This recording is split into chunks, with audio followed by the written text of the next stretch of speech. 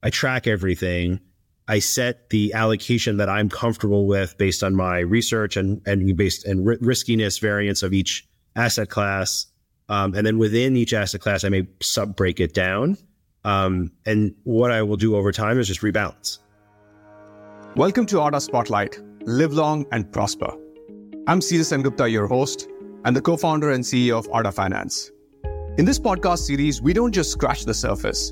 We delve deep into the mindsets of some of the most successful founders, entrepreneurs, and investors out there. We dissect the pivotal choices that have set the trajectory of their extraordinary lives. We get into the nuts and bolts of how financial strategy and financial thinking can serve a purpose-driven life. So if you're looking for insights that are as intellectual as they're actionable, you're in the right place.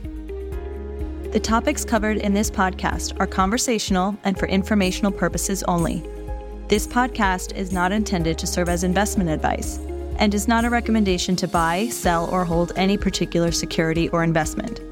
All opinions expressed by Arda employees and third parties are not necessarily those of Arda Finance. Today, I'll be talking to Ryan Tabone, the mastermind driving the future of commerce for small and medium businesses as Lightspeed's Chief Product and Technology Officer. During this conversation, he touched on how he decided between the Bay Area and New York, how he up-leveled his financial knowledge, and went deep into his investing philosophy. Ryan is a visionary who leads with a blend of technological acumen and a sharp focus on customer experience. His mandate? Empowering his product and technology teams to inject creativity and innovation into the DNA of every project they touch. But let's roll back a bit. Before he was shaping the roadmap at Lightspeed, Ryan was a key innovator at Google, where he was a superstar product leader for over 15 years, and where he and I worked very closely together. He helped start Chromebooks, led G Suite, which includes Gmail, Docs, Drive, and most recently, he was the VP and GM for Google Finance. When Ryan talks, you're not just hearing ideas. You're getting a download from one of the industry's finest minds, skilled in taking complex technological challenges and turning them into customer-friendly solutions. And that's why I'm really excited to have him here today. Welcome to Live Long and Prosper. Enjoy this episode. Let's talk a little bit about life, career, and then, how thinking about money and finances have factored into it. So I'd love for you to go back to a time in your life when you were at a crossroads, right? Where you had to try to make a decision. You had maybe had a couple of paths in front of you, and you were trying to decide career, life, money, compensation, all of these complicated things. And first, if you can talk about what that particular crossroad was, describe it a little bit to whatever extent you're comfortable, and then sort of how you approached that decision and thought about it. There's a few inflection points in my life. I think there are two that are most relevant here that are actually kind of inversions of each other. So I worked at a management consulting firm a long time ago, and one of the natural paths for you to go was you can get an MBA, you can go to private equity, or you go into some industry that you were consulting for, and with the hopes that you basically bring business back to the consulting firm. And I was interviewing with private equity firms. They liked that I had operational experience. And at the time I was working between 80 and 100-hour weeks, depending on the week. And I remember going down and going through the interview process and getting an offer and being cool, this is the path. This is the path that you take. And then I just paused for a second and I'm like, what are you thinking? Why are you doing this? Is it because it's the path you're supposed to take? You're going to be working more hours than you're already working. You're not going to have a personal life to speak of. And you're not going to, is twiddling money for you or finding companies to buy and make them better, which for some people that's great. But for me, that wasn't what ignited passion in me. I was I had to pause for a second and make an explicit choice not to go down that path and say, well, what do I actually enjoy? I loved every tech case I did. I had a background in tech, but I realized I wanted to be in a different form of tech, more on the business side, but I didn't know what that meant. And I was well, the home of tech is Silicon Valley. I was living in New York at the time.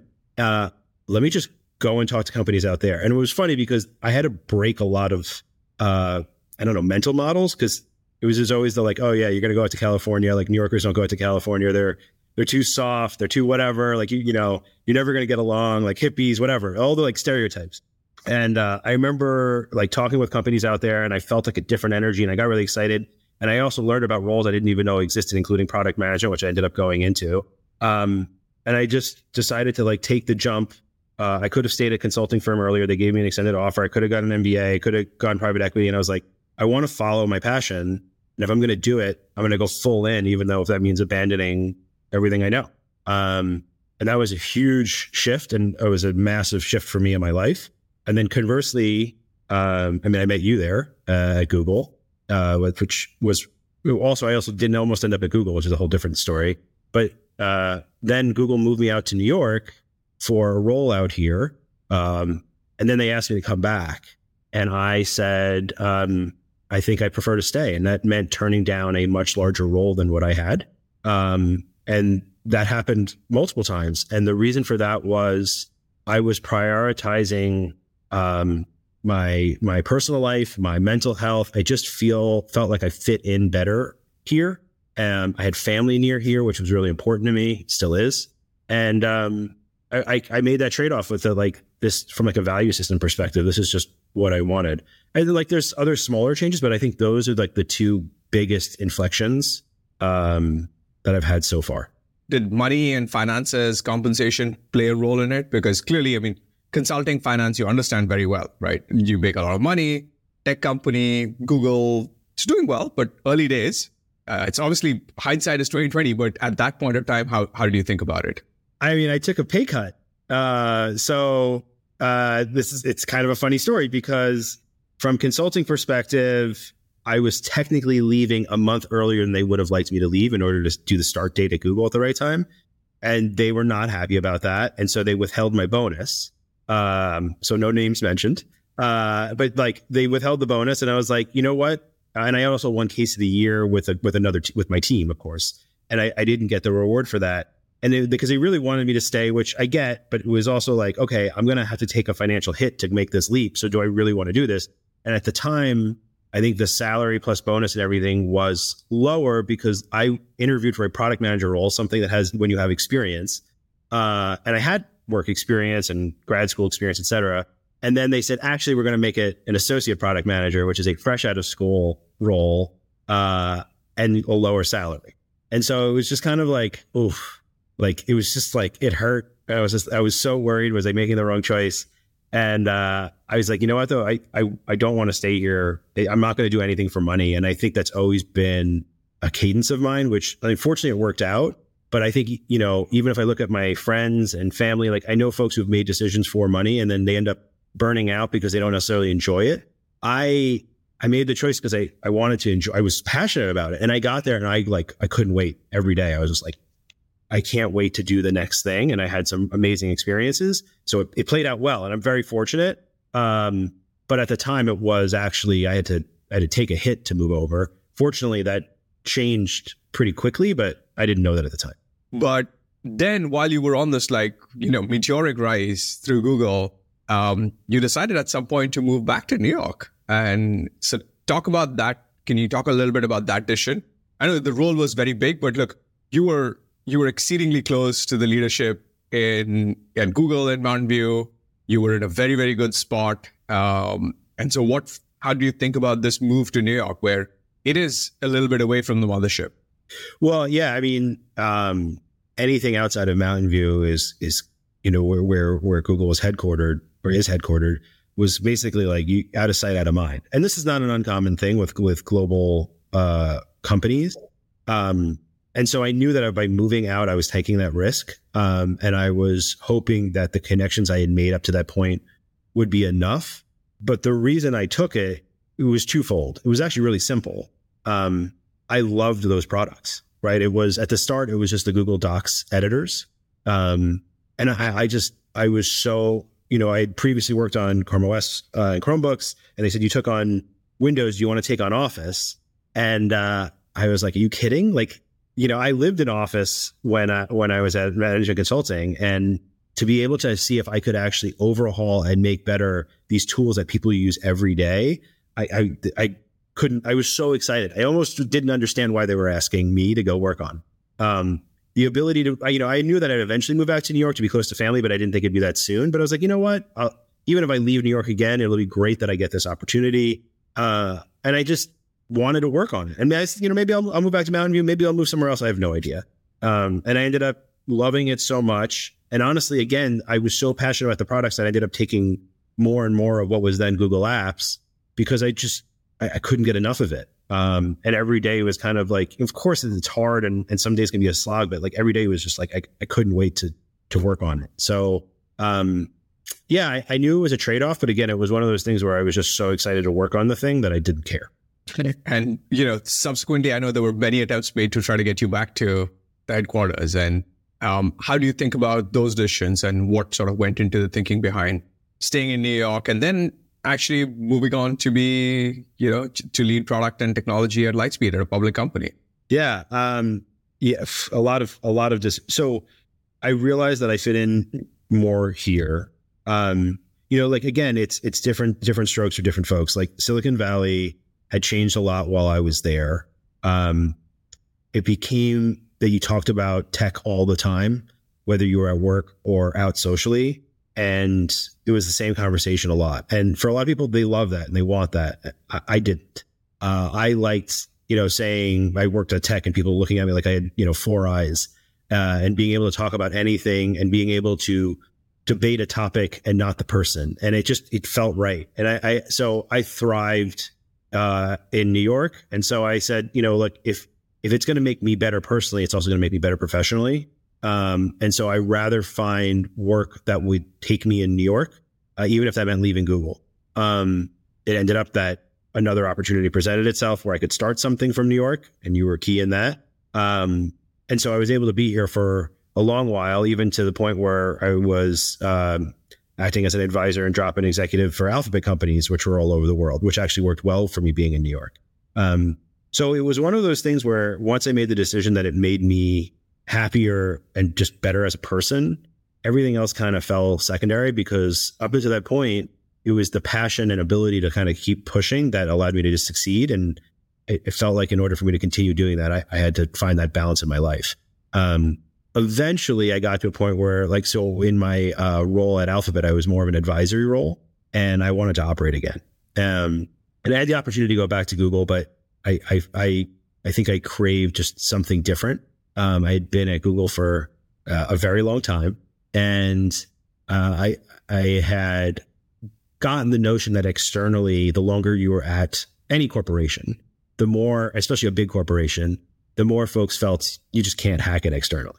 And I didn't want to have the hubris to go to be a CEO of other companies, although my colleagues had said you should go and do that. I was like, look, I'd been in one place for so long. I'd seen some of my colleagues who had left and taken those roles stumble. I was like, I would love to just try it at another company where I felt like I could really make an impact to the world again. And, maybe learn a thing or two, and pick companies where I didn't really know as much. And so, Lightspeed, I felt like at first, when they first came in, I was like, oh, I don't know if this is really a fit. And then I saw the ability to make an impact to about 8% of the world that's employed by my small and medium merchants, all the way to large merchants, I should say. And to change it in a way that I hadn't seen before. They had just gone through a massive growth spurt. They were looking for guidance on how to run a larger organization. And while I had helped with board decks for Google, I had never actually been the person who was talking to the board or the street. And I wanted to learn that.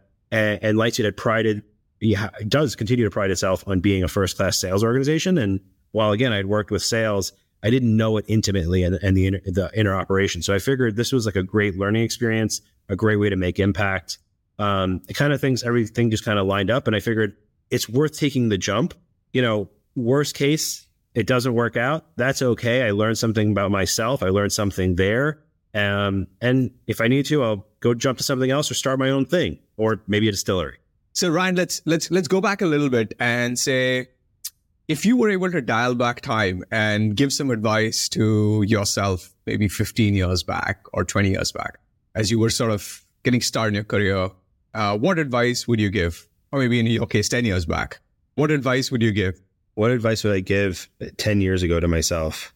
It's hard because Google was such a unique place where I got opportunities to do things that I never really honestly should have deserved to get access to, to jump between hardware and SaaS and, like productivity and search and finance. And like, then I started working with drones and robots. And I mean, it was just incredible. And so it's hard to go back and say like, you should change any of that.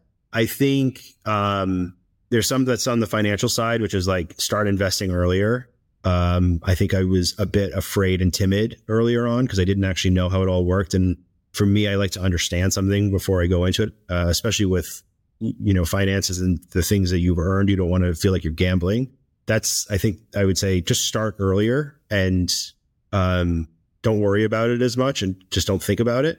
I would say that maybe learn to be more comfortable with like just being and finding balance in your life on a more active basis.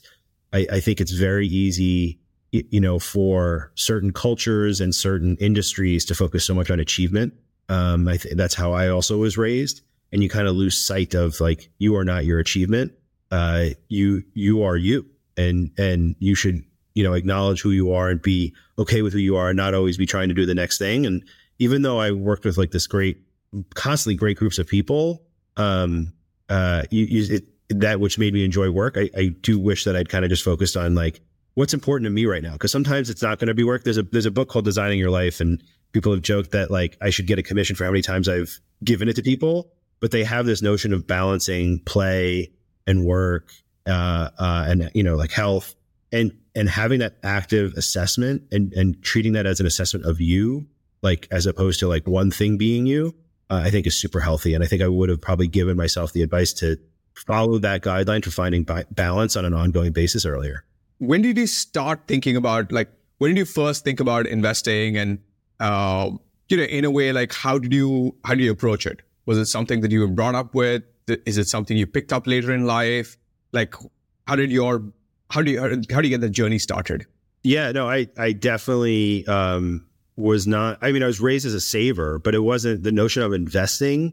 The only investing my family that I know of did was, they were in construction. And so buying and selling homes was their form of investing, which also did great. But if you're not actually building the home, which I wasn't, less great. And so I didn't really know how to retain what I had earned, or how to even grow it and have it multiply upon itself. Warren Buffett talks about compound interest being a wonderful thing. Once you do the math behind that, you're like, that's why I say I should have started earlier. It's like, are you kidding me? Like, what was I thinking? I should have just put this in anything earlier on rather than just leaving it in the bank.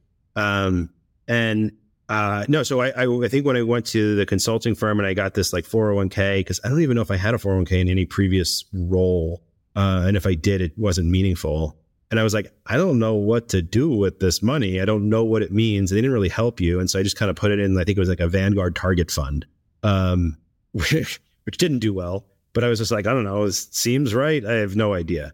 You do some like basic research and they'd be like 60-40. And I was like, cool, this target fund's kind of roughly 60-40. It's close enough.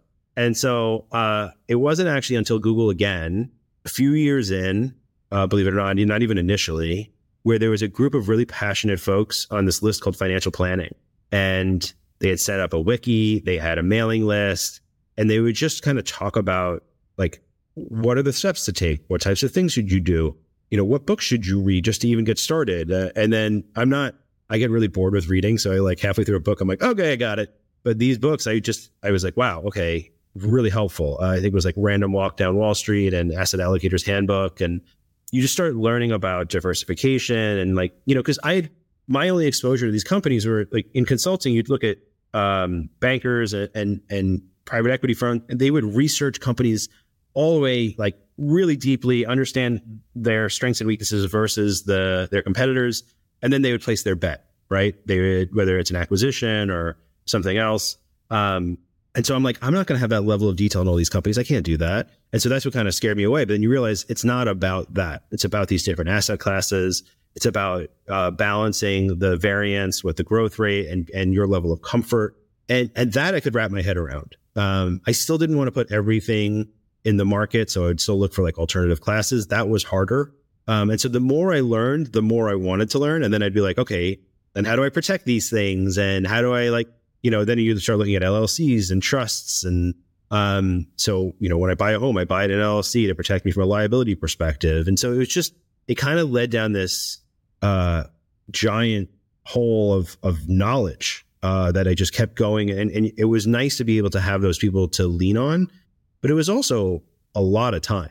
And while I pride myself on like researching and building it, I was like, how does anyone do this? And it's what actually led to some of my work at Google, as you know. But I still, while I think I have the basics in place, I still, it's very easy to not track it or be on it and feel like you're going to screw up. But it's that whole process that kind of got me into, well, how do I make my money earn money for itself and for me, and or at least the very least protect itself. So long answer, but it was like a very gradual journey and one where I went really deep on. Now, this is super interesting, and there's so much stuff there to unpack. So first, learning, you mentioned books, and you mentioned the financial planning group at Google.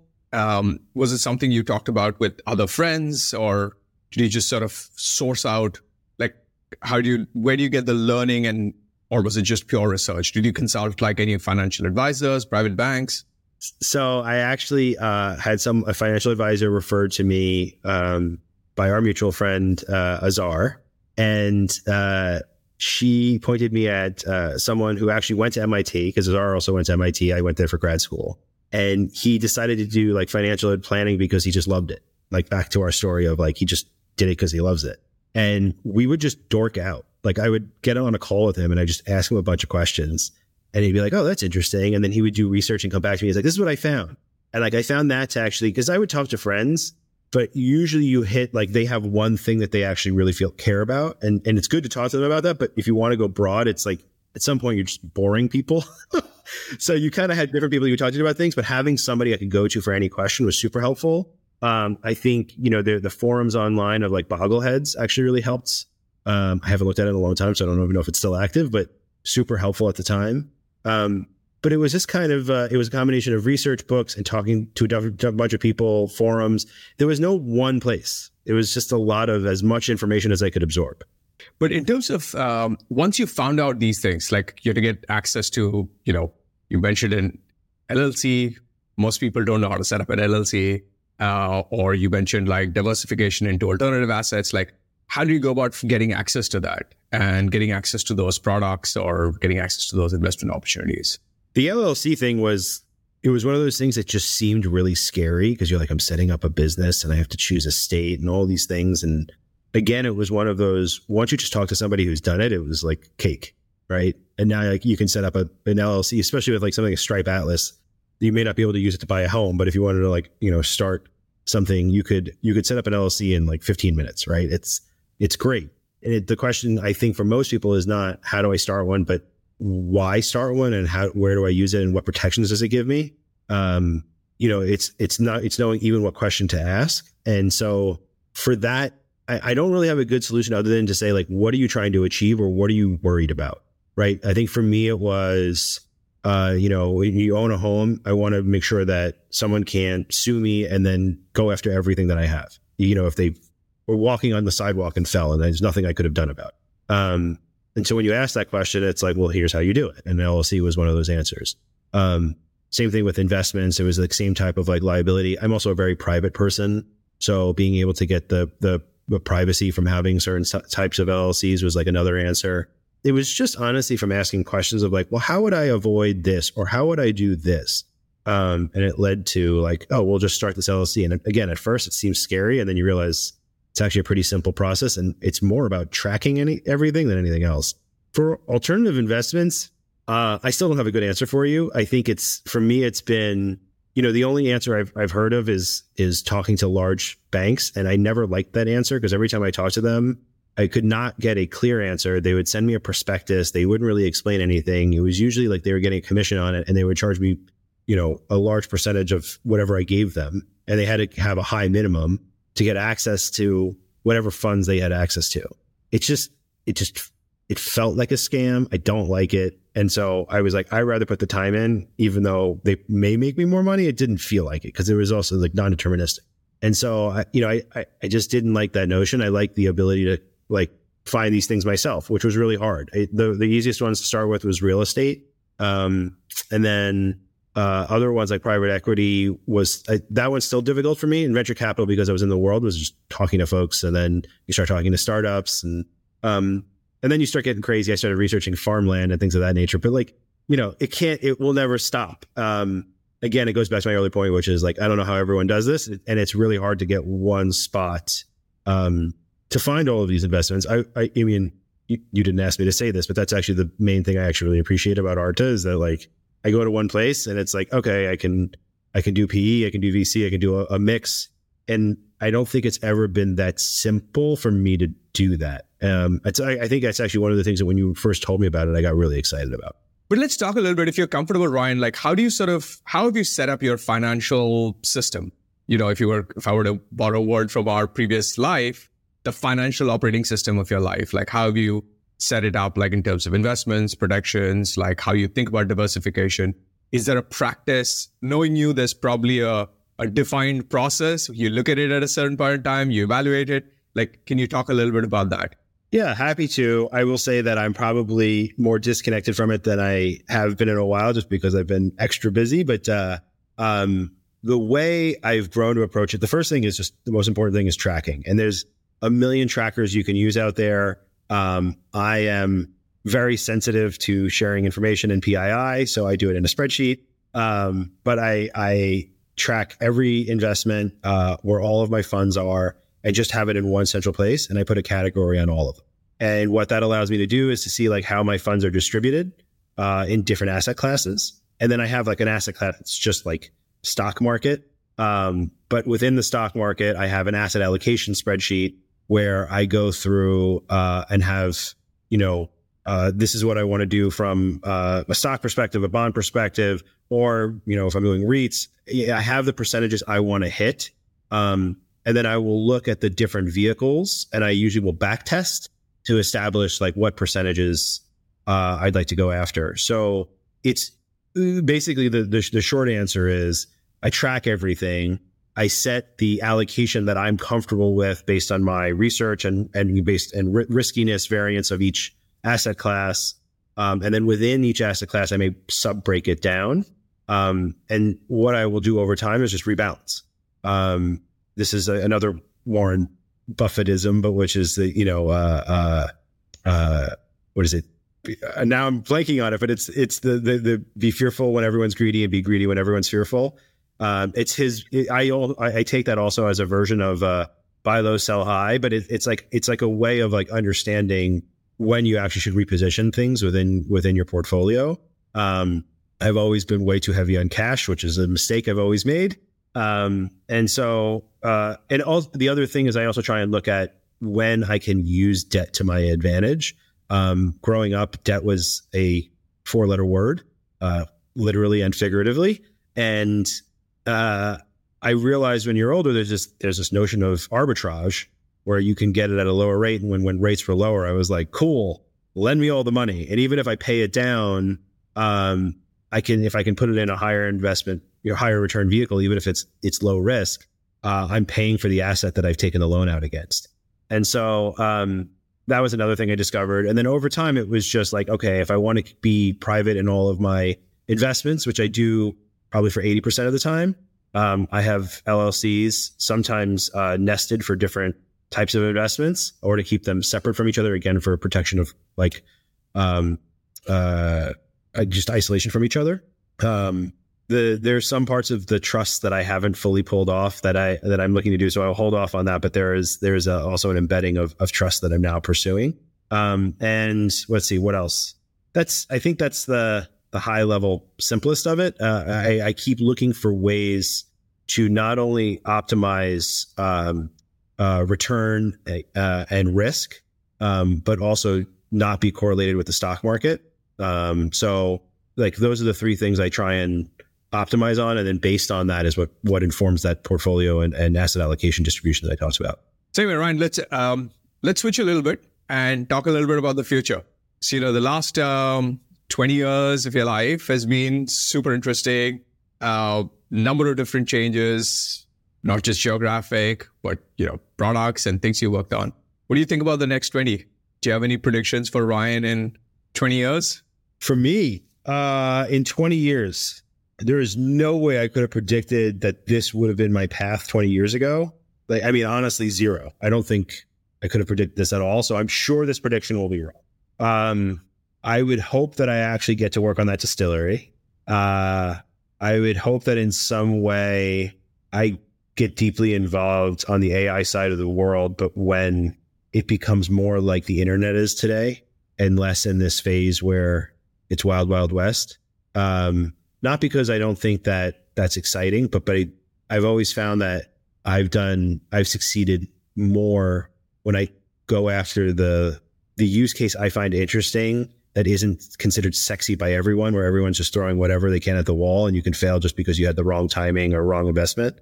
So I don't know, maybe that's 5 years from now. Maybe one or two other companies, either more senior at something smaller or doing a startup. I think if I were an incubator, I think if I had the chance to work with my previous colleagues that I got to work with in New York, because it's one of those things you don't realize how important and how great the people are that you worked with until they're not there. And actually, that's something I wish I had paid more attention to earlier.